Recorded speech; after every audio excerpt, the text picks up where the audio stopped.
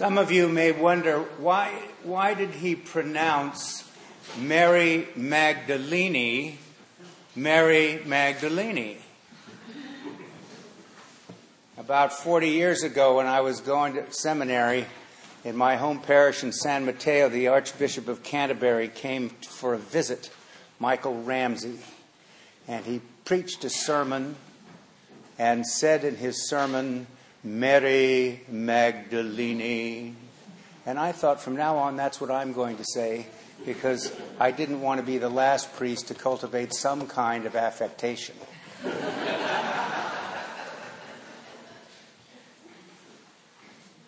Happy Easter to everybody, and those of you who are new to St. Luke's, you're welcome wherever you find yourself on your spiritual pilgrimage. We're very glad that you are here. Every Easter at the Great Vigil and on Easter Day, I preach about the fourfold shape of the Easter liturgy, which constitute, in one sense, the worship predicates for the whole of the Christian year. They're a template that we can lay on how we understand our worship. Episcopalians have a Latin maxim that they use. Don't know why it's a Latin maxim in the English church, but it is. It came, probably the reason is that it came from Prosper of Aquitaine, who lived in the 5th century A.D. So file that on ice, and you never know when it might be handy, right? Lex credendi, lex oriendi. The law of belief is the law of prayer, or what we believe, we pray. So it's not glib to say to somebody, if you're asked, what is it that Episcopalians believe, to say, come to the liturgy. And you will understand that, because, you know, the worship of the church came first. The church is prior to the Scriptures. The church is prior to the Scriptures. This in no way denigrates the centrality of the biblical witness, but it's important to understand that chronology.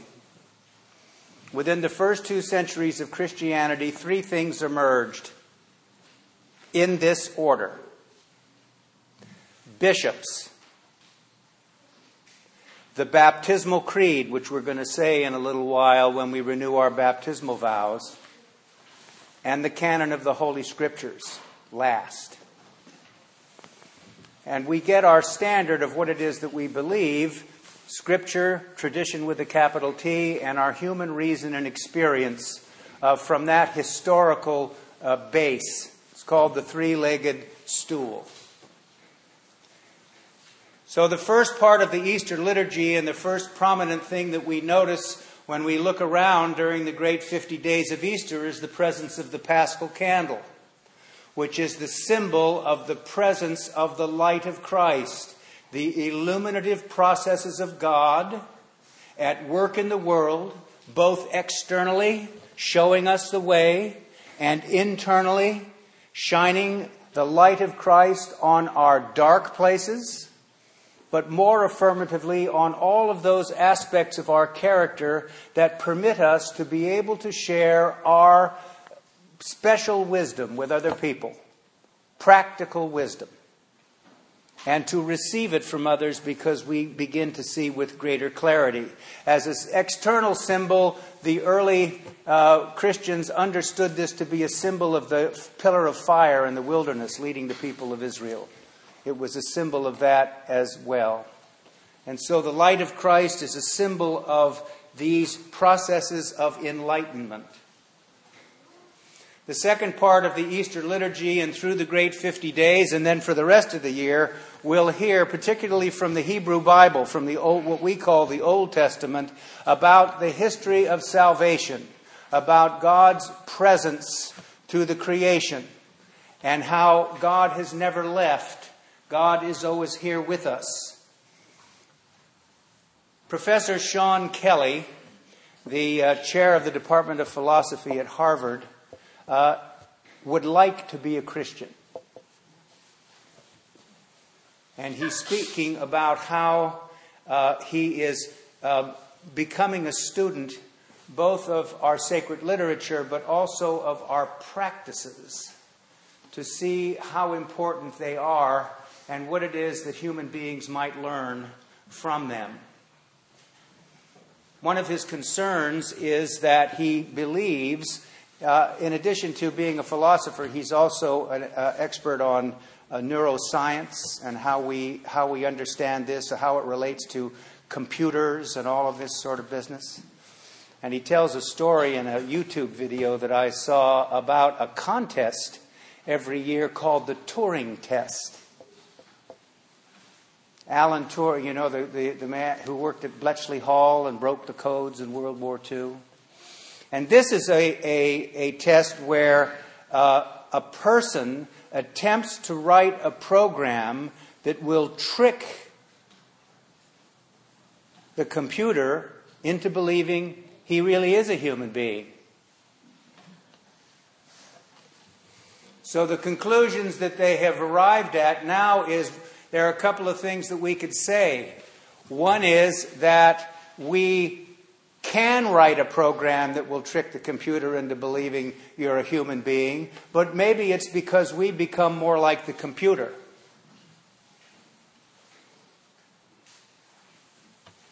And he believes that has some implications about how we understand ourselves and how we understand our humanity. So when he was talking about the Hebrew Bible, he said, this great narrative, the narrative of the history of salvation, provides us with the knowledge that as an individual and as a people, we recognize, this literature delivers up to us the recognition, the knowledge that God has care for us, that we have a covenant has been established between God and the people that he made, that gets made between God and us, the knowledge that the world is a place that we have stewardship over, and that it is our obligation or duty to take care of it. So the history of salvation is important in that regard, but it's important in another way too, because the early Christians read their sacred literature, which was originally the Old Testament, and began to see that it not only involved them as a people, but that their own personal history was part of the history of salvation. Your history is important. It counts. And God needs you to fulfill his purposes for the cosmos. And part of our sacred literature indicates some of the ways and the means and the practices by which we can touch that and understand it and make it part of our own personal history. So the biblical witness is very important. The third part, the third shape of the Easter liturgy is baptism. One of the great triumphs of the liturgical renewal 50 years ago was that it put back at the center the centrality of baptism and its importance, and began to once again reaffirm that baptism didn't just constitute cosmic spot remover. Are you following me? It's been a long time now, I have to say. I've been a priest for a while, and it has been a long time since I have got the phone call that said, my husband and I are flying back to Brooklyn to see my family with our new daughter, and I'd like to have her baptized so if the plane crashes, she won't go to limbo.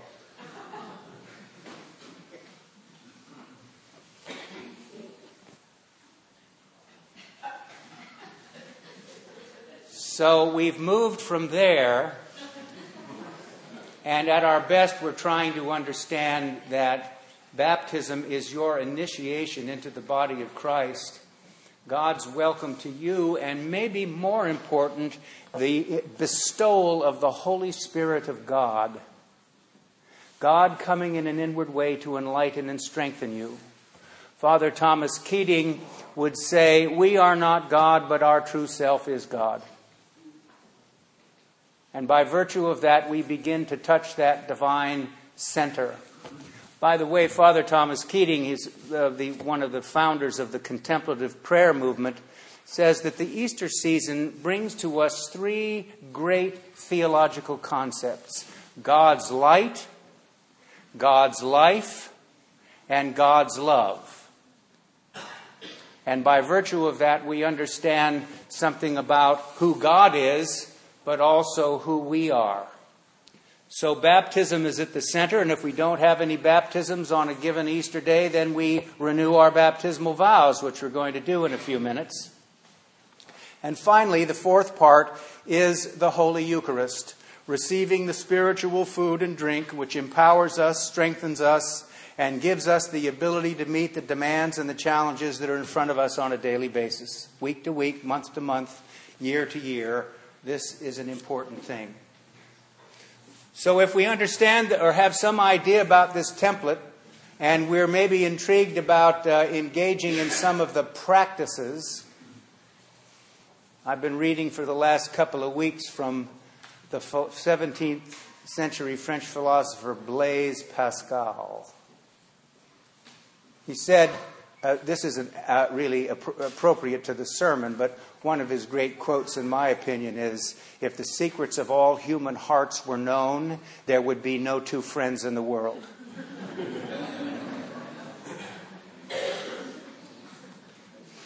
But I mention it because Pascal says, he made a wager. He was a mathematician, but he gave up on math. I'm kind of sympathetic to that myself. And in so many words, he said, this is probably important to do. And if you don't believe it, try it. We would say in our day and age, fake it until you make it. That might be important. In the 18th century, an Anglican bishop named William Butler wrote a book called The Analogy of Religion, and he said Christianity is probably true, so you should practice it and see what you think. Diana Butler Bass, who is a historian of contemporary religious life in the United States, wrote a book about 5 or 6 years ago called Christianity for the Rest of Us. And she talks in her introduction about mainline churches, because the book is about the mainline churches. And why would she be writing a book about all of this?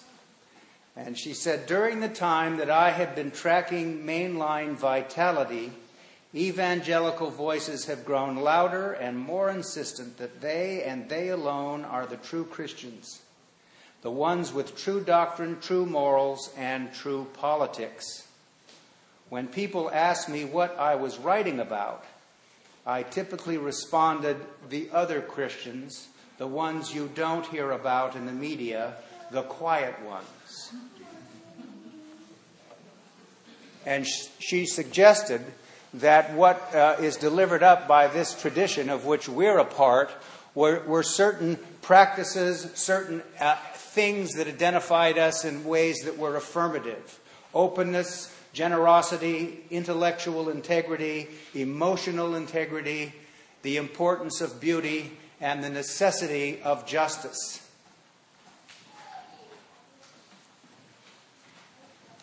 As it turns out, Diana Butler Bass is an Episcopalian.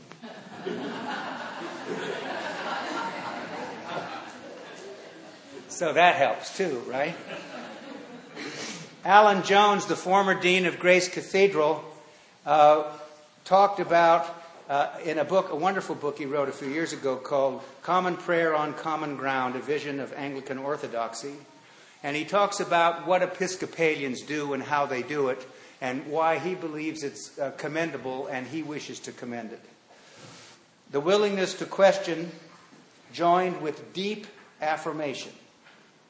The intuitive understanding that the Christian life is both inward and outward.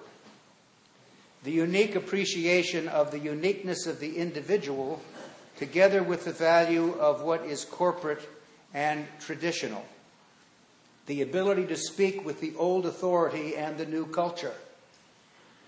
The eagerness to be spiritually honest and not willing to disguise the element of conflict in our relationship with God. The openness of a discerning heart, one that knows what matters and what does not. I want to say a couple more things about that.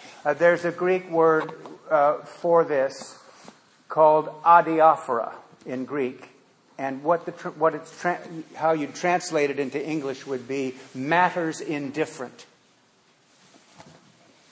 So in our lives, both as institutions and in our interpersonal relationships and in our belief in what is essential and non-essential in the Christian faith and life, that issue of adiaphora continues to come up. And I think that we need to labor on a constant basis of trying to figure out in a conversation with one another what is adiaphora and what isn't. And so Alan Jones is talking about something that is very, very important. The remarkable capacity to hold together things often believed to be separable or cause or opposed to one another. Have you ever in your life felt yes and no at the same time? Emotionally? And living with that tension?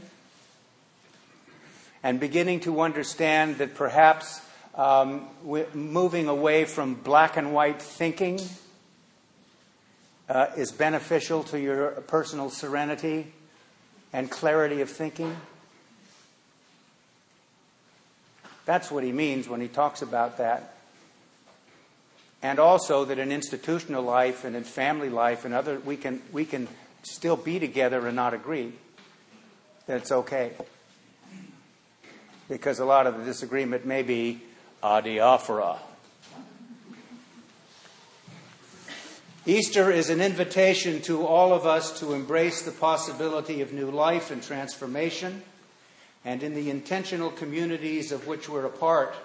My bishop for many years, William Swing, used to say that he believed in the resurrection because he has experienced resurrection in his own life and seen it in the lives of others in big and small ways. That experience, joined to the reinforcement we receive from the community of faith, is what helps us find God present in the everyday and gives us the ability to be the transparencies and reflections of God's grace and love that we're called to be. Hallelujah, Christ is risen. The Lord